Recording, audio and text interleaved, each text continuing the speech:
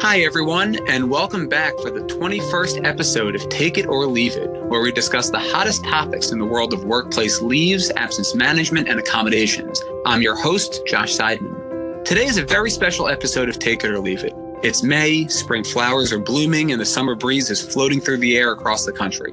It's also, very importantly, Military Appreciation Month. Memorial Day generally makes many of the headlines as the day to pause, reflect, remember, and thank our country's past and present service members for their sacrifice and service, and rightly so. It also happens to be the weekend of my wedding anniversary, but that's a story for another day. In addition to Memorial Day, the entire month of May is full of ways our country shows gratitude to our nation's troops and their families. This includes Military Spouse Appreciation Day, Armed Forces Day, and significant military milestones and achievements like VE Day, remembering and commemorating the end of World War II in Europe in 1945. Given the importance of this month and its tie to military appreciation, for today's Take It or Leave It episode, we're going to spend some time talking about military leave in the United States. The landscape, which should come as no surprise to those of you who regularly deal with paid leave and leave of absence laws in the United States, or who happen to have stumbled upon this podcast, is full of federal standards and state patchworks. In terms of military leave, the bar is set by the Federal Uniformed Services Employment and Reemployment Rights Act of 1994, or USERRA as it's more commonly called, as well as the military leave provisions in the federal FMLA, interaction with the ADA, and so forth. With so much going on in the military leave space, I am thrilled to have Brad Kelley joining me today for our episode to discuss some of the nuances, background, and recent developments involving military leave. Brad Kelley is Chief Counsel to U.S. Equal Employment Opportunity Commission, the EEOC, Commissioner Keith E. Sonderling. The EEOC is the federal agency responsible for enforcing federal laws that make it illegal to discriminate against a job applicant or an employee because of that person's race, color, religion, sex, pregnancy, sexual orientation, gender identity, national origin, age, disability, or genetic information. Prior to joining the EEOC, Brad was a senior policy advisor in the United States Department of Labor's Wage and Hour Division, which administers and enforces federal labor laws, including the Fair Labor Standards Act and the Family Medical Leave Act. Brad has published numerous articles on labor and employment law topics, ranging from artificial intelligence in employment decision-making to federal and state leave requirements. Before becoming an attorney, Brad served as a U.S. Army infantry and intelligence officer, and he's also a veteran of the Iraq War. Brad, welcome. Thank you for your service, and thank you so much for joining us today. Thank you very much for having me. I'm looking forward to this conversation. Oh, me as well. This is great, and such a great time for us to be doing it with Military Appreciation Month happening actively in the month of May. So to start things off, can you give us just a little bit of background on your background and experience with USERRA, military leave of absence legal standards, and the like? Yeah, absolutely. USERRA is actually an important reason why I actually became an attorney. When I was deployed to the Iraq War, I was an infantry and intelligence officer, but I ended up helping out a lot of soldiers who were attached to our unit, who were in the National Guard and Reserves, who had a number of USERRA issues. So that was the main reason that I decided to leave the Army and go to law school. And then since leaving the Army, I've continued interest in USERRA. When I was in private practice, I handled a lot of USERRA compliance and counseling with clients. And then as a senior policy advisor at the Department of Labor, I worked on a number of USERRA issues with the agency at the Department of Labor, who is in charge of USERRA. And at the EEOC, we put out 3 guidance documents in late 2020 to help employers understand how USERRA applies to veteran employees and those employing them. And I was very involved with that guidance and other efforts at the EEOC handling USERRA. And then in a private capacity, I've authored a number of articles on USERRA, including one that came out just a few months ago in the Penn State Law Review on short-term paid military leave.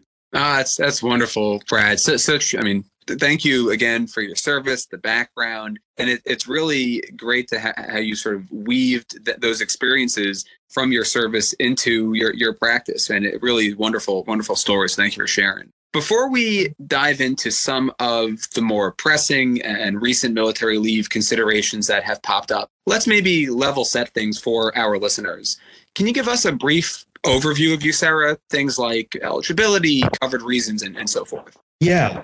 So that even though USERRA was enacted in 1994, USERRA had a couple of predecessor laws dating back to World War II. So that makes USERRA the latest in a series of veterans' employment rights laws that are aimed at safeguarding employment and reemployment rights of veterans and members of the military. And it's mainly geared toward National Guard and reservists, those who serve in those capacities. Congress intended for USERRA to encourage military service by minimizing employment disadvantages and disruptions that are caused by military service. USERRA broadly prohibits employers from discriminating or retaliating against military service based on a service member's past, present, or even future participation in the military. The discrimination and retaliation protections broadly cover the entire employment life cycle, ranging from hiring, promotions, and terminations. And USERRA also covers benefits and things along those lines. In addition, USERRA provides employees with a variety of leave entitlements for absences related to military services. So for things like being called up for training and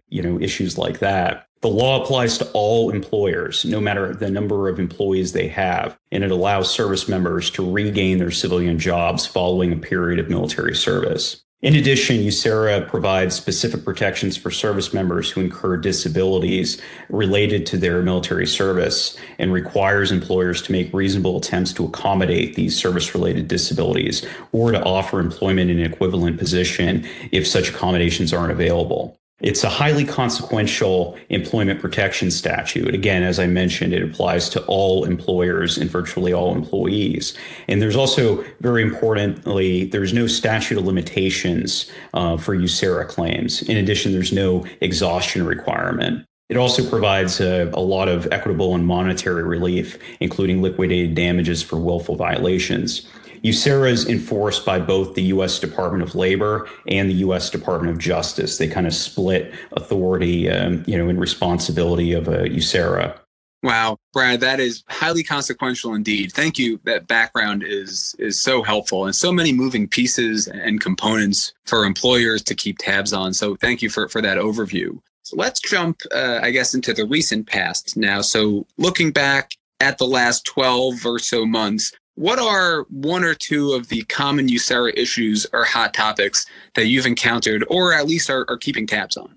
Yeah, I think that overall, I think it's important to kind of start off with some background about why USERRA has become a hot topic in recent years, why it's really picked up. Yeah, historically, for sure. The military did not deploy National Guard members or reservists. Historically, it was mainly active duty military personnel who were deployed, but that really changed during the Iraq and Afghanistan wars. And you had National Guard and reservists who were regularly called up for active duty. So it really started heating up during the Iraq and Afghanistan wars, particularly with the surge in Iraq around 2008. But then during the COVID-19 pandemic, it exacerbated the employment issues that many military members face, particularly in the National Guard, where they were confronted with even longer deployments and period of activation. Mm-hmm. During the pandemic, the National Guard members and reservists were called up to administer tests and vaccines, volunteer at food banks across the country, and quell civil unrest. In addition to their more traditional duties, such as responding to natural disasters like floods and wildfires, COVID-19 also caused National Guard and reservists to be called up to act as things like teachers, janitors, and even bus drivers. Recent reports show that soldiers are now away from home more than ever, despite no longer having ongoing wars, such as the wars in Iraq and Afghanistan. So this kind of sets the backdrop for why USERRA has become a pressing issue, and why you're seeing increased litigation and laws dealing with military leave. As far as recent hot topics that, to kind of keep tabs on for the past 12 months, last summer, the Supreme Court issued Tories versus Texas Department of Public Safety, in which the Supreme Court held that USERRA allows for the same private right of action for claims against state employers as it does for claims against private employers. So what this means is that state employers can't claim that sovereign immunity as a defense from USERRA suits because of the federal government's broad ward powers. The second biggest issue that we've seen in recent years, particularly in the last 12 months, has been the short-term paid military leave issue. And the focal point of this litigation is whether companies must provide military service members with short-term paid leave if they provide paid leave to workers when they take comparable forms of non-military leave, such as jury duty, vacation time, funeral leave, or sick time. USERRA entitles service members who are absent from a position of employment by reason of their service to the same rights and benefits not determined by seniority as non-military employees who take leave. So that even though USERRA doesn't have a general mandate for employers to pay all service members taking leave, it does mandate that service members are treated equally to other workers. And this is really kind of sets the backdrop for this recent suit. And it becomes a question as far as seeing this litigation of what is a comparable form of leave. And the Department of Labor has a regulation on what constitutes a comparable form of leave under USERRA. And the regulation requires that the service member is given the most favorable treatment accorded to any comparable form of leave. So that's the way of kind of approaching it overall, that, you're supposed to put the service member in the best position possible. The USERRA regulation identifies several factors to evaluate the non-military leave and whether it's comparable to military leave. And these factors include the duration of the leave, looking at the purpose of the leave, and then whether the employee can decide when to take the leave, i.e. a level of control over that leave. And then whether short-term paid military leave meets USERRA's definition of rights and benefits. This is what has generated the flurry of litigation in recent years against a lot of major companies. And a lot of these lawsuits are specifically against, major transportation companies and industries that employ a high number of National Guardists and reservists. And this includes a lot of the airline companies where you have a lot of pilots who serve in the reserves, but also have civilian jobs that they have to balance. That's great stuff, Brad. So very interesting, and so much, like you said, activity, both practical and then from a litigation perspective, just a lot going on.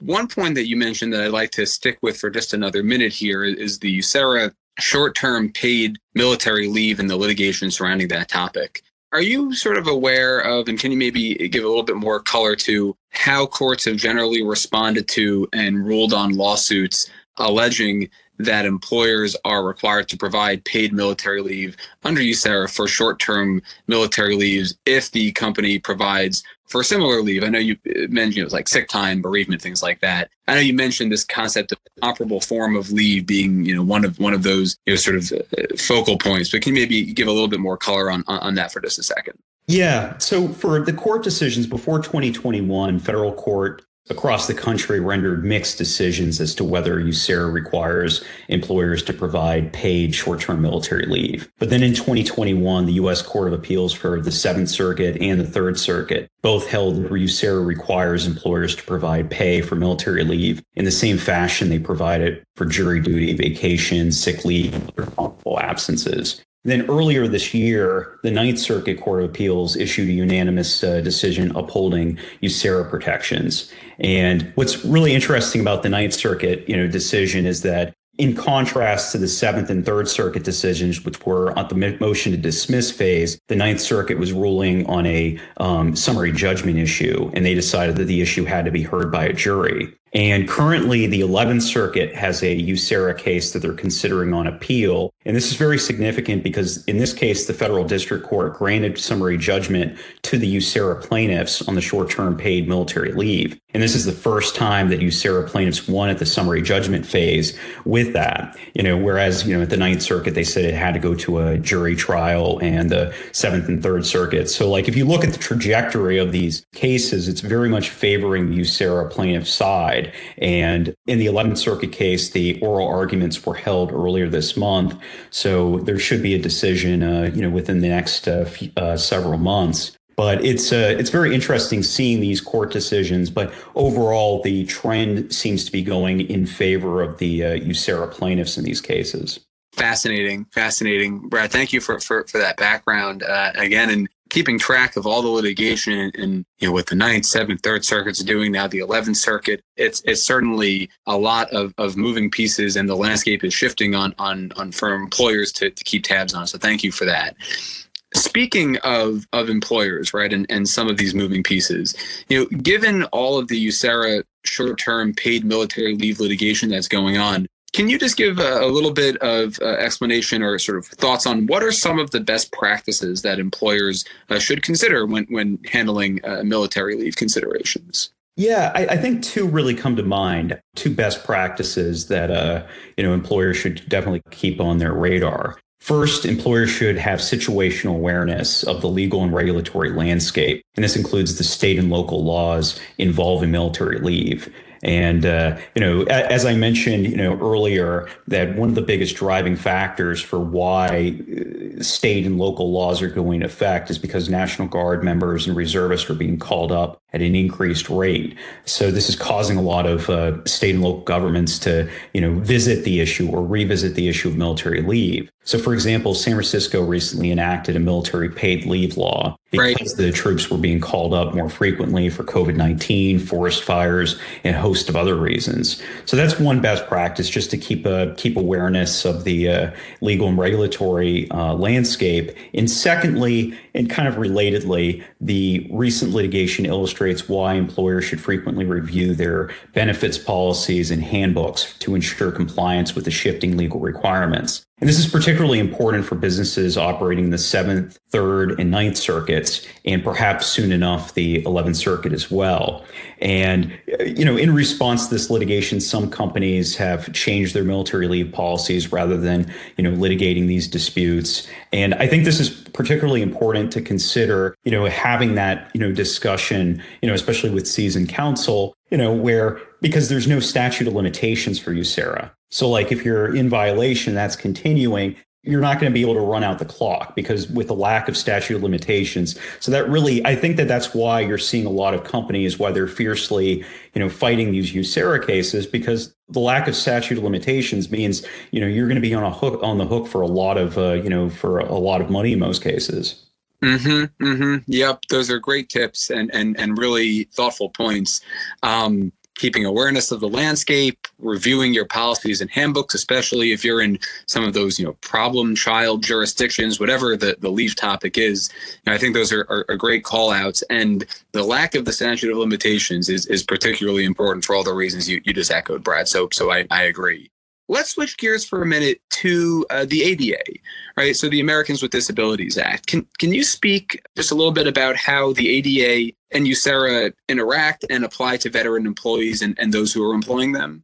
Yes. So the ADA, just for a quick background, it's enforced by the EEOC, and it prohibits an employer from treating an applicant or an employee unfavorably in all aspects of employment because the individual has a disability, a history of having a disability, or because the employer regards the individual as having a disability. And I alluded to earlier that the EEOC issued new guidance in late 2020 related to the employment discrimination challenges that face our nation's veterans, especially in light of the high rate of disabilities among veterans of the Iraq and Afghanistan wars. And the EEOC in late 2020 put forward these 3 revised documents that address how the ADA and USERRA apply to veteran employees and those employing them. And some of the highlights of this guidance is that any veteran with a disability who meets the ADA's definition of disability is covered. And this is regardless of whether the veteran's disability is service-connected or not. Another key point of the guidance is that if a veteran has a military disability rating or a disability rating from the U.S. Department of Veteran Affairs, the veteran is probably covered by the ADA. There was also some additional points that the guidance brought up to really stress to both veterans and employers about the reasonable accommodation process. The need to have modified equipment or devices if that's necessary at the workplace, and physical modifications to the workplace, leave for treatment, recuperation, or training related to the veteran's disability. And also it reminded them of the process of how to request a reasonable accommodation in the informal interactive process. And we stressed in the guidance from the EEOC that this is an informal process of, identifying the best accommodation solutions to the disability. And then also the guidance stressed things such as, reminding veterans that they're not required to disclose that they have any medical condition on job application or during an interview. And then also, I think most importantly, is reminding or informing veteran employees what to do if they feel as if the employer has violated the ADA by not hiring them or providing them with a reasonable accommodation. So saying, what are the steps you can take to ensure that your rights are protected? And, things like contacting either the EEOC or the Department of Labor or DOJ and things along those lines. So I'm very proud of the guidance the EEOC put out. I think that it was a really good way to provide additional information on both the ADA and USERRA. Absolutely, Brad. And really, again, just helpful to have it all in one place, broken down in easy to understand kind of terms, because these laws are anything but easy, especially when you're trying to fit two of them together. So that I agree with that point about the guidance. Let's maybe pivot a little bit, very certainly related to the ADA, right? The Federal Family Medical Leave Act, right? The FMLA. So can you speak to what employment law legal protections are available for military family caregivers under the federal FMLA? Yeah, so just generally speaking, the FMLA is a vital employment law protection that requires covered employers to provide employees with job-protected unpaid leave for qualified family, medical, and personal medical reasons. It also requires employers to maintain group health benefits for employees on leave. The original FMLA passed in 1993 did not include protections specific to military personnel or military caregivers, but in 2008, in response to the ongoing conflicts in Iraq and Afghanistan, Congress expanded the FMLA to include two new types of leave for military families: qualifying exigency leave and military caregiver leave. And DWEL put out regulations in 2013 providing some information on these types of leave. But just generally speaking, the first type of leave is the FMLA's qualifying exigency leave, which allows for family of regular active duty service members as well as the family of Reserve and National Guard members to take up to 12 weeks of unpaid job-protected leave in a 12-month period for a qualifying exigency arising out of the active duty or call to active duty status of a spouse, son, daughter, or parent. And the FMLA is the second type of leave is the caregiver leave, and this allows an eligible employee who is the spouse, son, daughter, parent, or next of kin of a covered veteran with a serious injury or illness to take up at least 6 weeks of unpaid leave during a single 12-month period to provide for care for the veteran. And those, just generally speaking, are the two types of leave that were provided by the FMLA in response to the wars in Iraq and Afghanistan, and they're still in the books today. Yep, absolutely they are. And I think a quick follow-up on that, speaking of military caregivers and outside the context of the FMLA and this expansion that you spoke about, what employment law legal protections are available for military family caregivers, sort of in addition to the FMLA and its protections? No, that's a great question. And I think it's important because, a lot of people don't realize that military caregivers it's one of the fastest demographics of caregivers in the country. Approximately, It's around 5.5 million people, mostly family members, provide unpaid care for active duty military service members and veterans, including many disabled military members. And these family caregivers of these military service members are required to balance their employment with their caregiving responsibilities. And in late 2021, First Lady Jill Biden referred to this growing problem as a national security imperative and something that must be addressed. But this raises the question, what employment law protections are available for these family caregivers of military service members or veterans? In addition to the FMLA, the ADA provides some protections, especially through the ADA's associational protection provision, which says that if you're associated with somebody who's disabled, there's forms of protection that are available under the ADA. USERRA also provides protections, including a lot of the protections that we discussed earlier. This is particularly important if the caregiver is themselves a military veteran. But also there's a lot of very important laws at both the state and local level that provide additional protections to be aware of. And this includes, specific laws at the local and state level for caregivers. And it's just something that's important for, purposes of, how to address this issue. Mm-hmm. Yeah, for sure. It's one of those the state patchworks that are around our country in terms of any leave of absence law that you can really think of. If there's one, there's probably multiple, and there's probably differences and nuances to them. So, military leave, you mentioned the San Francisco paid mandate that popped on the scene a few months back. as an example. So no, I agree for sure. And sort of speaking on this topic, which you've touched on a little bit throughout some of your responses, how do these state and local laws involving military leave kind of factor into the equation here, both for military service members and their families? Are these all unpaid? Are some of them paid?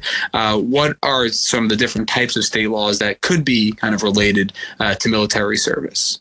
Yeah, it's a very important question. And I think starting off with USERRA, USERRA also has a lot of state counterparts. And, USERRA's sweeping protections establish a floor for service members' rights, not a ceiling. Because of that, many states have enacted laws extending greater employment protections for military service members and veterans. In addition to state USERRA laws, FMLA counterparts exist in a number of states. Generally, these are mainly unpaid, but one of the trends in recent years has been to see increased paid leave for military leave. And for example, the Oklahoma legislature a few years ago revised its USERRA law to require paid leave for both public and private sector employees under certain circumstances. In addition, Connecticut's USERRA law requires employers to grant paid leave to employees in any reserve component or in the National Guard who are ordered to perform military duty during regular working hours, including training and meetings. And then, as you mentioned, San Francisco passed a law, requiring that allows employees who are members of the U.S. military to take paid leave for